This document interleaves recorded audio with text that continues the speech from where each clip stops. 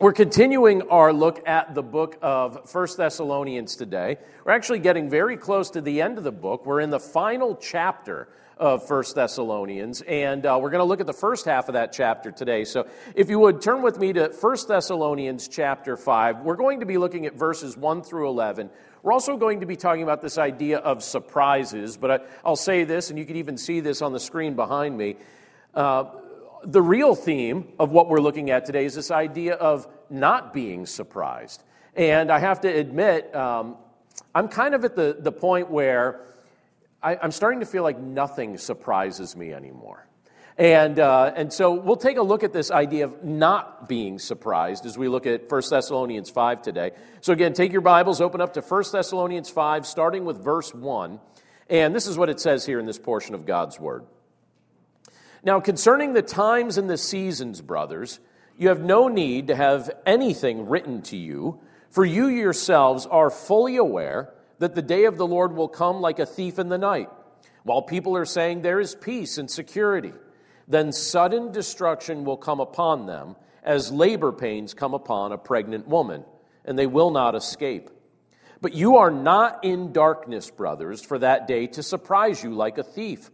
For you are all children of light, children of the day.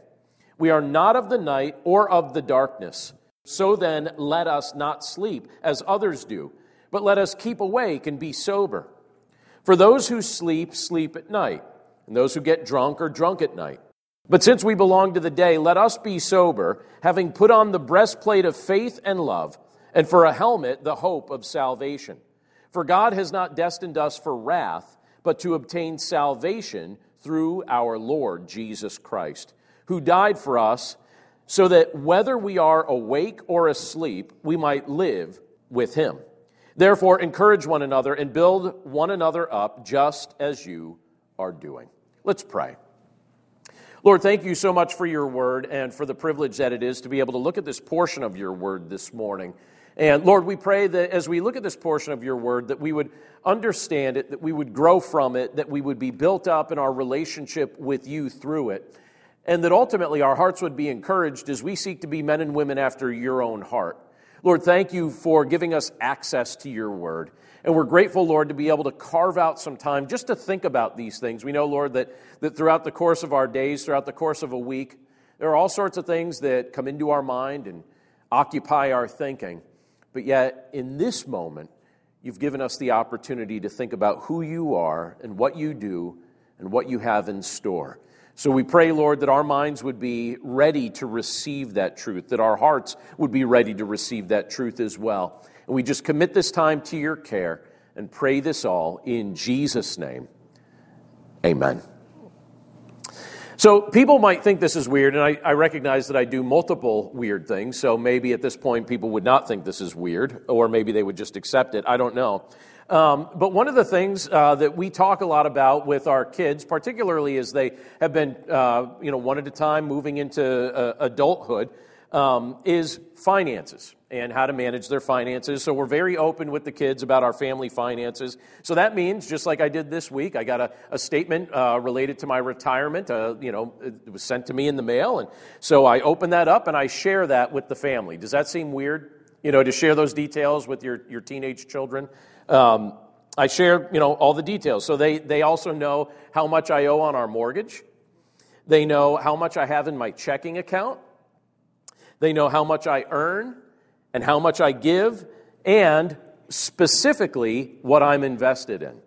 And I figure that the best way that my wife and I will be able to teach our children biblical stewardship is by being honest and transparent about what we're choosing to do, and from what I can tell, it seems to be working. So I mentioned that to kind of point something out that came out of a conversation that I had with one of my sons in particular this week, but it kind of leads back to something that happened several weeks ago. My sons were talking to me about investment things, and they chose to invest some of their earnings in one of the investments that I'm utilizing. And after several weeks of growth and feeling like, hey, this is really working out well, and feeling like maybe it was kind of, the best financial decisions of their lives, recent news reports have kind of had an impact on the market, right? Markets dipped just a little bit. And we were talking about this the other day. I was talking about this with one of my sons in particular. And I asked him, I said, do these market fluctuations worry you? And he said, yeah, they do, a little at least. And then he asked me, he said, all right, well, are you worried? And I said, not in the least. And he said, why? And I said, well, I've seen this play out 100 times in my life, and when the panic fades, I suspect that the markets and everything else will recover like it has in the past. And I said, actually, smart investors right now are rejoicing over this dip because they're thinking, hey, this is an opportunity to buy everything while it's on sale, while everything's temporarily down. Now, I don't want to sound like a cynic. And you know what happens as you get older, right? You start to find it a little bit easier to sound cynical, okay? So I might sound a little cynical. Even the title of the message today, right? You know, this I have some creative license as I title what I'm speaking on a Sunday morning, right? So even titling today's message, nothing surprises me anymore, may make me sound a little bit cynical. But I seem to be getting to that season of my life where I just don't feel as surprised by really anything at this point. I'm not surprised by the latest cause of panic. Just doesn't surprise me. I don't know if I just feel numb to it. I'm like, whatever. You know, yet again, another thing that we all decide to freak out about at the same time. I'm not surprised by trends. I'm not surprised by depravity, although sometimes there are a few things that have caught me off guard. The more you read Scripture, and the more you become familiar with the history of humanity, the more you begin to realize, just like Scripture teaches us, there is nothing new under the sun. There's nothing new under the sun. People do what people do.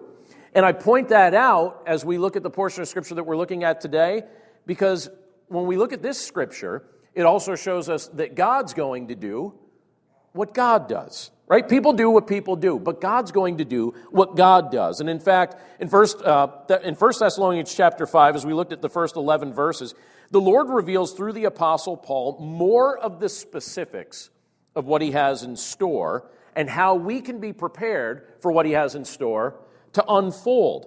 None of it needs to catch us off guard, and none of it needs to surprise us. So, as we look at this portion of Scripture, we're going to be talking about things that we don't need to be surprised by.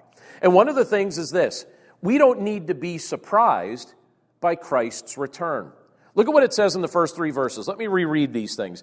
It says here, "Now concerning the times and the seasons, brothers, you have no need to have anything written to you, for you yourselves are fully aware that the day of the Lord will come like a thief in the night. While people are saying there is peace and security, then sudden destruction will come upon them as labor pains come upon a pregnant woman, and they will not escape." When I was a child, I've mentioned this before, but when I was a child, my family owned a neighborhood grocery store in Scranton, Pennsylvania. It was a business started by my great-grandfather, and then my grandfather took it over, and then my father took it over from him. And I had the opportunity growing up to work in that grocery store for quite a few years. And when you own a business, you need to be aware that things like shoplifting and other forms of theft are going to hurt profitability. And so for that reason, our family took some very obvious precautions, the type of precautions that probably most grocery stores took at the time. But we were not prepared for one particular thief. There was a thief that robbed the store that we were not prepared for. In fact, I remember one morning when my father arrived to the store, he got to the store and he opened it up and something wasn't right. And as he walked in and went up toward the register, he looked up. And apparently during the night, a thief had cut a hole in the roof of the building, lowered himself down right about where the registers were, and you could see his footprints. I still remember seeing the dirty footprints on the counters and everything there that he lowered himself down on. He took an axe to the register and cut it open. He just hacked at it until it opened, and there was some money in it, but not a ton.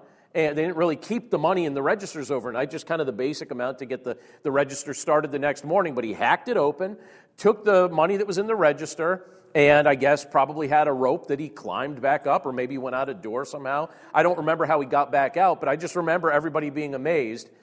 We did not think that was going to happen.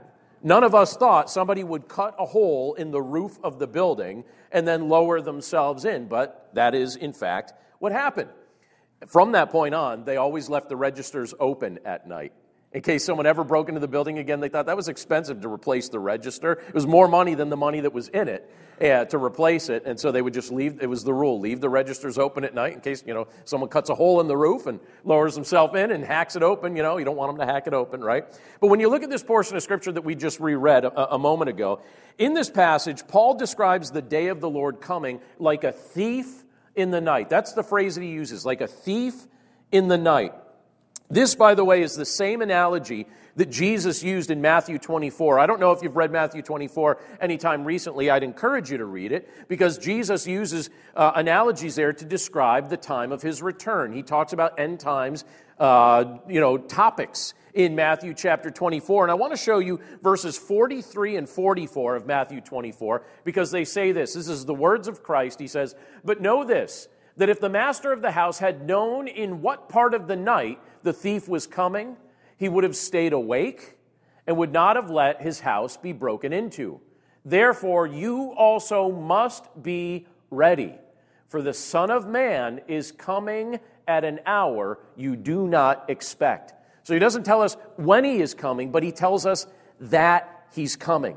So we're not surprised by Christ's return, but Jesus says, be ready. And so you have the Apostle Paul echoing this as he's speaking to the Thessalonians. He's speaking to them about what he calls here as the day of the Lord. Now, you probably remember from when we were studying the book of Joel, that term comes up, that phrase, it comes up all throughout the book of Joel, but it's not just, something Paul spoke about. It's not just something Joel spoke about. In fact, when you read through Scripture, you see in the book of Isaiah, the day of the Lord is referenced. In the book of Joel, which we just mentioned, also in the book of Amos, also in Zephaniah. Then you have Jesus speaking of that period of time.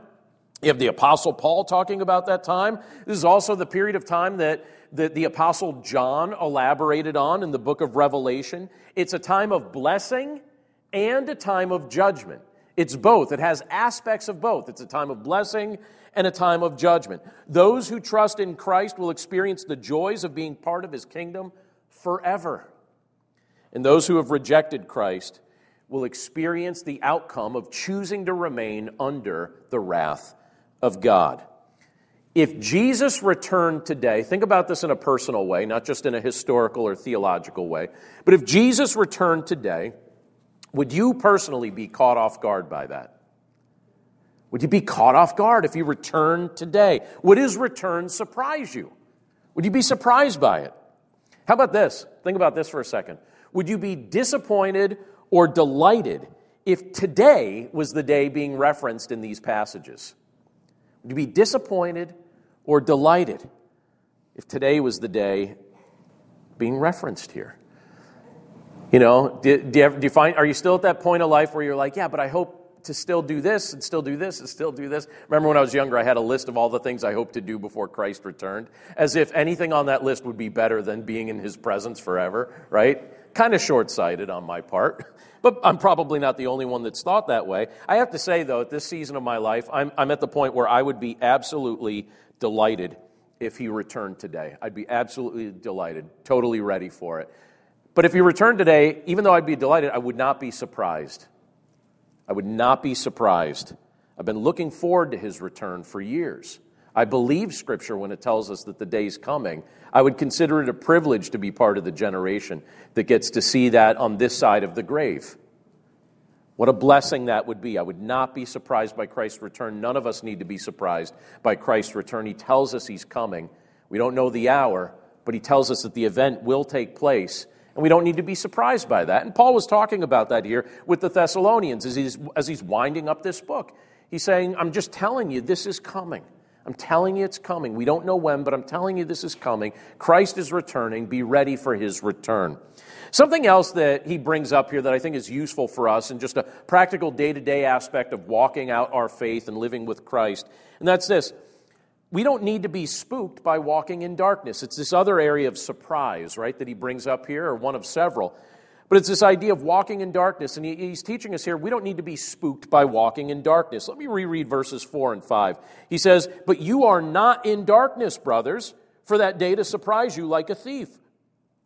For you are all children of light, children of the day. We are not of the night or of the darkness." I love that group of verses there. I love that phraseology. We are not of the night or of the darkness.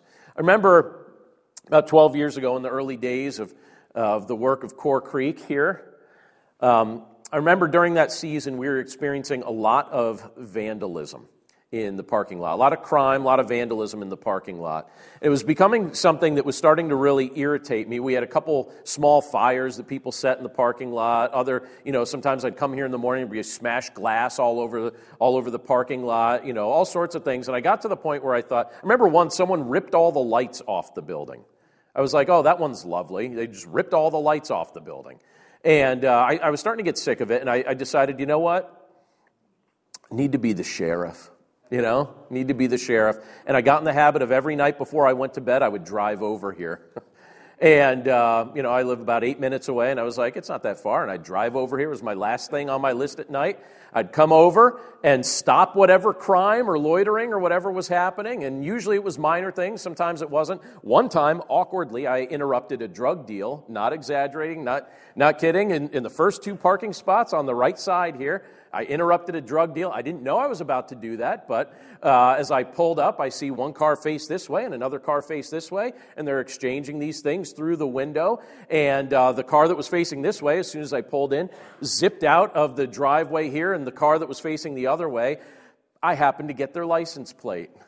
And, it was a way to communicate to those that had ill intention, you will get caught. You think that you can come here at night, park in a building that has a lot behind the building, so the darkness of night and then the building itself blocking your activity. But my goal was to say, some weird guy's going to show up in his Honda Civic, and he's going to shine the high beams in his car on you, and he's going to write your license plate down, and you're going to get caught.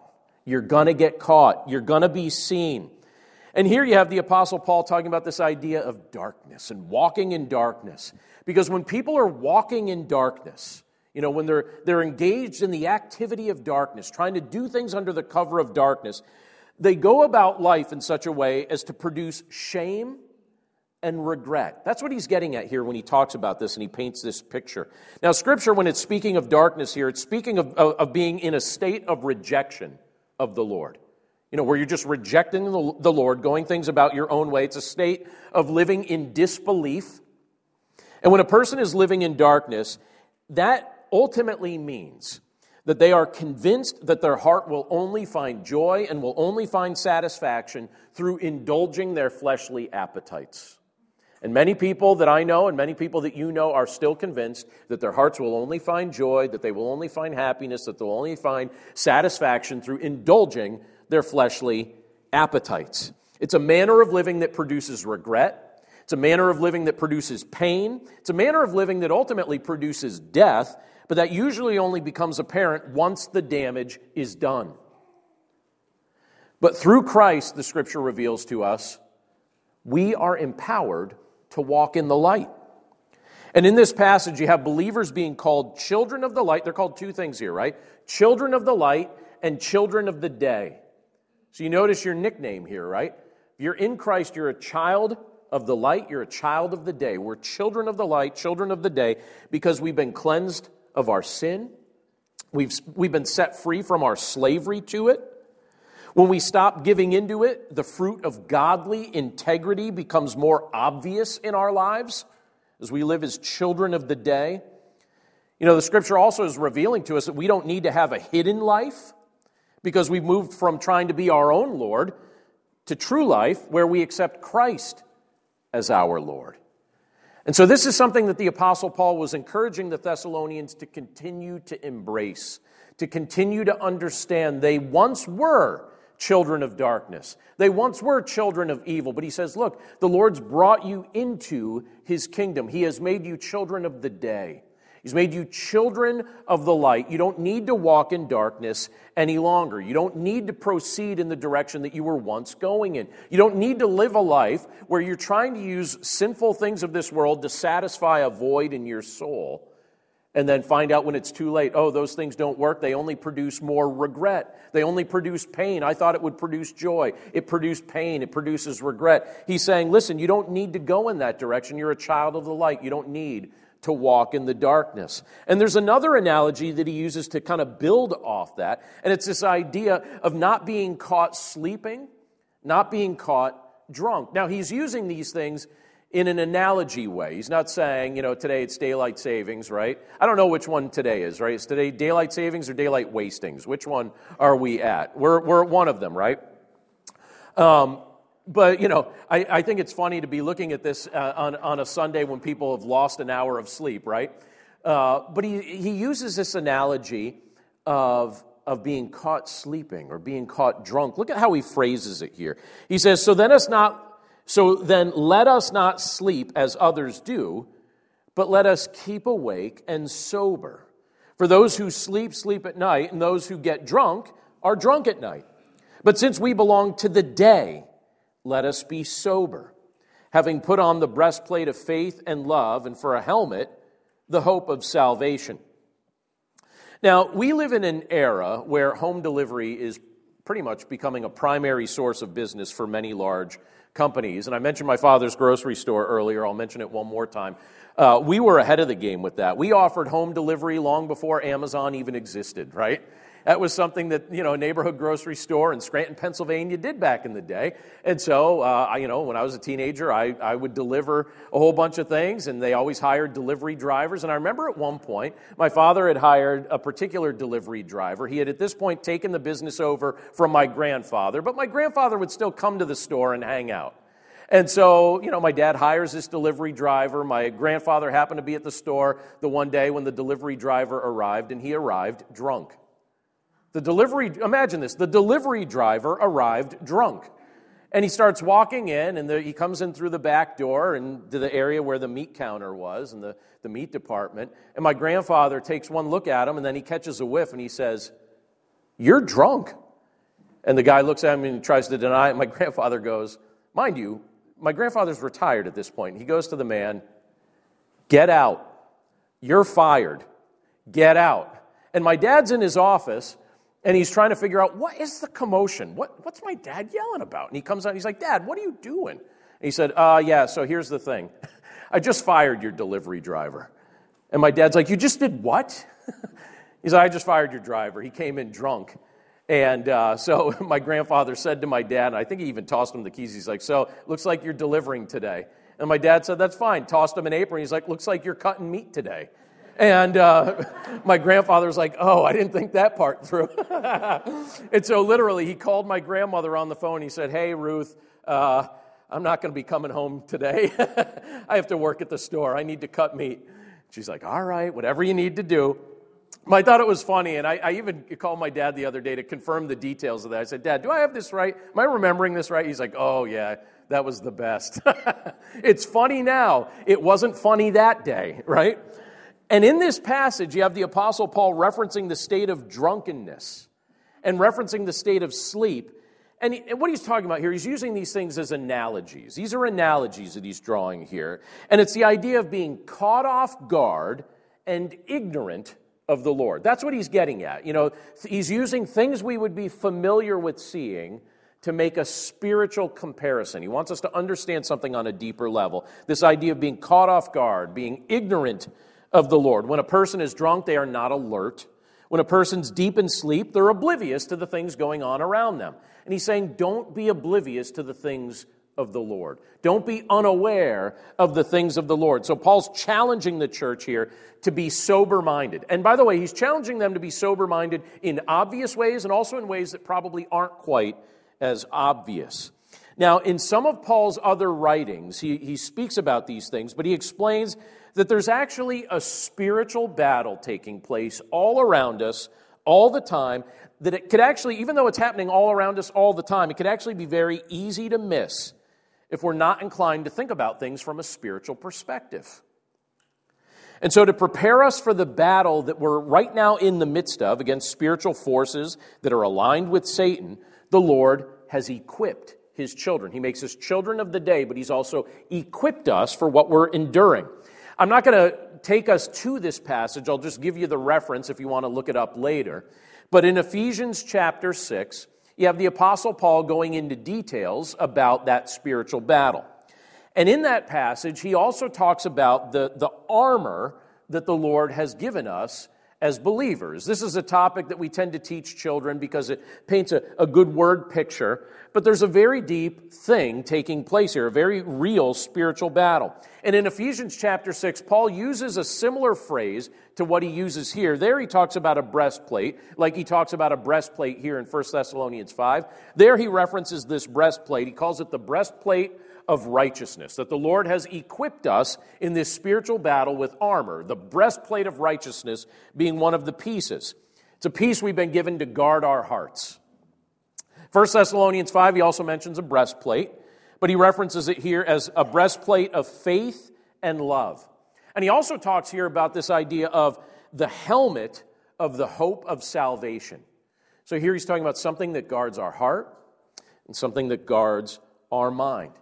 And I think he's using these word pictures here as a reminder that our hearts and our minds need to be guarded from the schemes of Satan, which seek to penetrate both areas. So Satan is always, I believe, attempting to attack my mind and attack my heart. He's trying to influence the way I think. He's trying to capture my affections. He's doing that not just to me, he's doing that to all of us, right? He's seeking to do that in multiple ways. He wants to steer the affections of our heart. He wants to steer the meditations of our minds. And he wants to steer them away from Christ and away from the truth of the gospel. But since we've been made children of the day through Jesus Christ, we're empowered by Christ. Meaning we have the power of Christ to resist the darkness of evil. Which also means, as Paul's explaining here, we don't need to be caught sleeping or drunk in the midst of this spiritual struggle any longer. We've been made alert. We've been made strong. We've been given defensive weaponry and the offense of the Word of God. We've been equipped for the spiritual battle that we're in the midst of. And so Paul's trying to bolster the people of Thessalonica to understand these things, and keep in mind, they were people whose faith was genuinely tested in the midst of the context that they were in. And, you and I at times in life are going to be tested. I won't mention anyone by name, but I'll just mention the story briefly. One of the parents here in our church recently asked if some of the church leaders would be praying for their child because their child was dealing with a form of persecution through friends who were just, really on his case about his faith. And when you look at this here, I'm in my mind, I thought, how wonderful that child is being open about his faith to the point where people would say, hey, I noticed that you're a Christian so much that I'm going to have something to say about it. I was really proud that one of the children of our church was dealing with that in the sense that they must be pretty open about their faith if somebody would get on their case about it. And here, we're reminded that in the midst of the spiritual battle that we're dealing with, we don't need to be caught sleeping. We don't need to be caught drunk because we've been equipped and we've been awakened, and the Lord is our strength. And there's one other thing that Paul brings up, and this is where I want to finish today, and that's this. He reveals to us that our future life with Christ does not need to be something that is unknown to us. It doesn't need to be something that is unknown to us. Look at what it says in verses 9 through 11. We're told, "For God has not destined us for wrath, but to obtain salvation through our Lord Jesus Christ, who died for us so that whether we are awake or asleep, we might live with him. Therefore, encourage one another and build one another up just as you are doing." When I'm planning to see a movie, I have a curious habit that I think my family either finds entertaining or annoying. I haven't done the follow-up to find out if they find it annoying. But they know that if I want to go see a movie, don't say anything else about it to Dad. Don't say anything else about it. Because once I've made up my mind that I want to see it, I don't want to know anything about it from that point on. Now, I have a few friends in my life who always spoil movies for me when they find out that I want to go see it, so I've learned tell them nothing. Tell them nothing. If I'm interested in going to see a movie, don't tell them because they will have seen it first and they will spoil it, right? So I just keep it to myself. I actually am at a point where I don't want people to know what movies I want to go see. And I try and avoid spoilers, right? I don't like spoilers. However, when it comes to my own life, I don't like surprises. I like surprises with a movie. I don't like it in my life. I don't want any surprises in my life. I like being prepared. So I want to know as much as I possibly can ahead of time. And I'm actually grateful that the Lord includes some spoilers in His Word regarding the movie of our lives. He tells us ahead of time, here's how it's going to go. Now, I don't know if you've ever read this book. Do you ever read the book, The Time Machine by H.G. Wells? Have you at least heard of it? It's considered a classic at this point. I remember in 6th grade, I went and bought the book. I wasn't even required to read it. I just went and bought the book. And I read The Time Machine by H.G. Wells. It just sounded like a cool idea. And I thought, all right, I'm just going to read this. And so I read it. I remember enjoying it. But I read something recently about H.G. Wells, who wrote the book. Certainly not something I knew at the time. But he was a British novelist. And he got to the point where he started to grow very despairing regarding the fate of humanity. He became very pessimistic. And one evening at dinner, apparently, Wells kind of laid out the picture of what he thought was going to take place for those that were sitting there listening to him. And he basically said, this was his theory. He says, mankind had failed because evolution had failed to produce in us the right kind of brain. And he said, therefore, we will destroy ourselves, we will die out as a species, we will revert to the mud and slime from which we arose.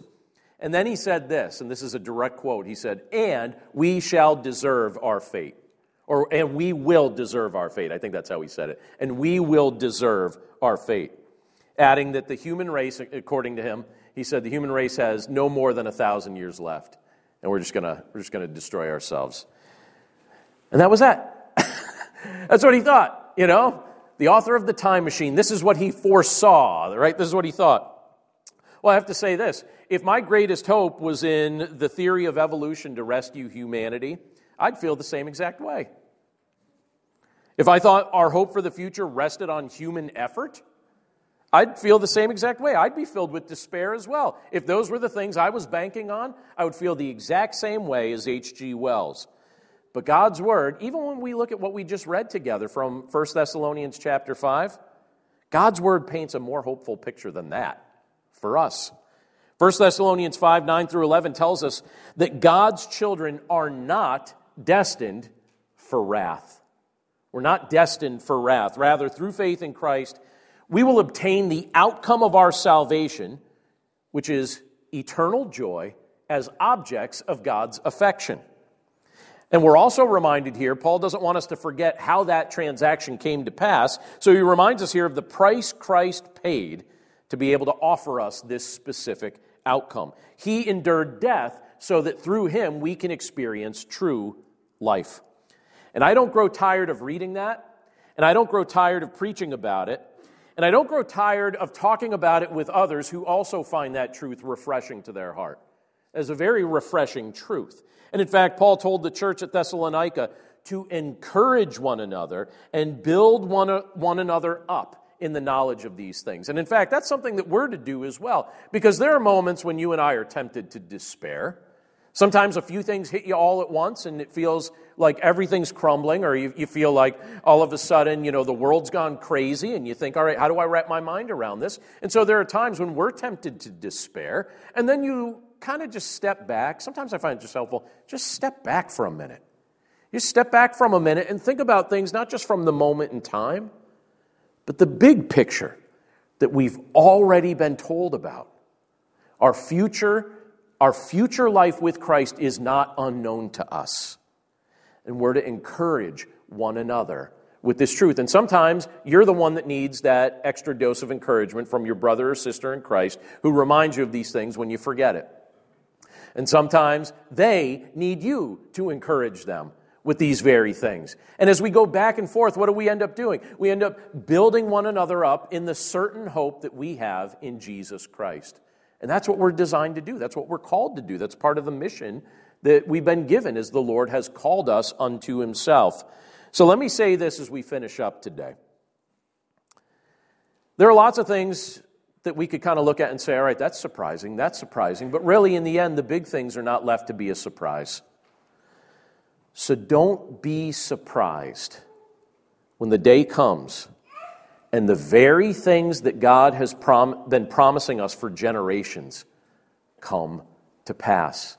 Because the day's coming, it will happen exactly as God has revealed. Let's pray. Lord, thank you so much for your word, and thank you for the privilege that it is to be able to look at it together and to think about these things and to meditate on the perspective of hope that we have because of our relationship with your Son, Jesus Christ, who's restored us and taken us from despair and damnation and eternal death and has brought us to the place of life through faith in him because he endured the death that we deserved on the cross. And Lord, we're grateful for the fact that you have all sorts of good things in store for us. Lord, it's fascinating when we look at this portion of Scripture. It's so helpful in the midst of seasons that can test us or exhaust us or feel stressful to us. It's so helpful when we see our children enduring ridicule or persecution. So helpful when we're sometimes feeling like we're slaves to whatever media story has gripped our attention in any given moment. Lord, thank you for giving us the privilege to just step beyond those things for half a second and think about what you really have in store. So, Lord, we're grateful for the hopeful future that we have, and we're grateful for the privilege that it is to be able to encourage one another with these truths. We know, Lord, that when we gather together to worship you, that's a part of what we're doing as we sing these things in song. We're worshiping you, and we're being encouraged by just the recitation together of the lyrics that remind us of our hope. As we study your word, we're being encouraged in hope as well. As we encourage one another through conversation, we have just a sense of hope being fostered among us.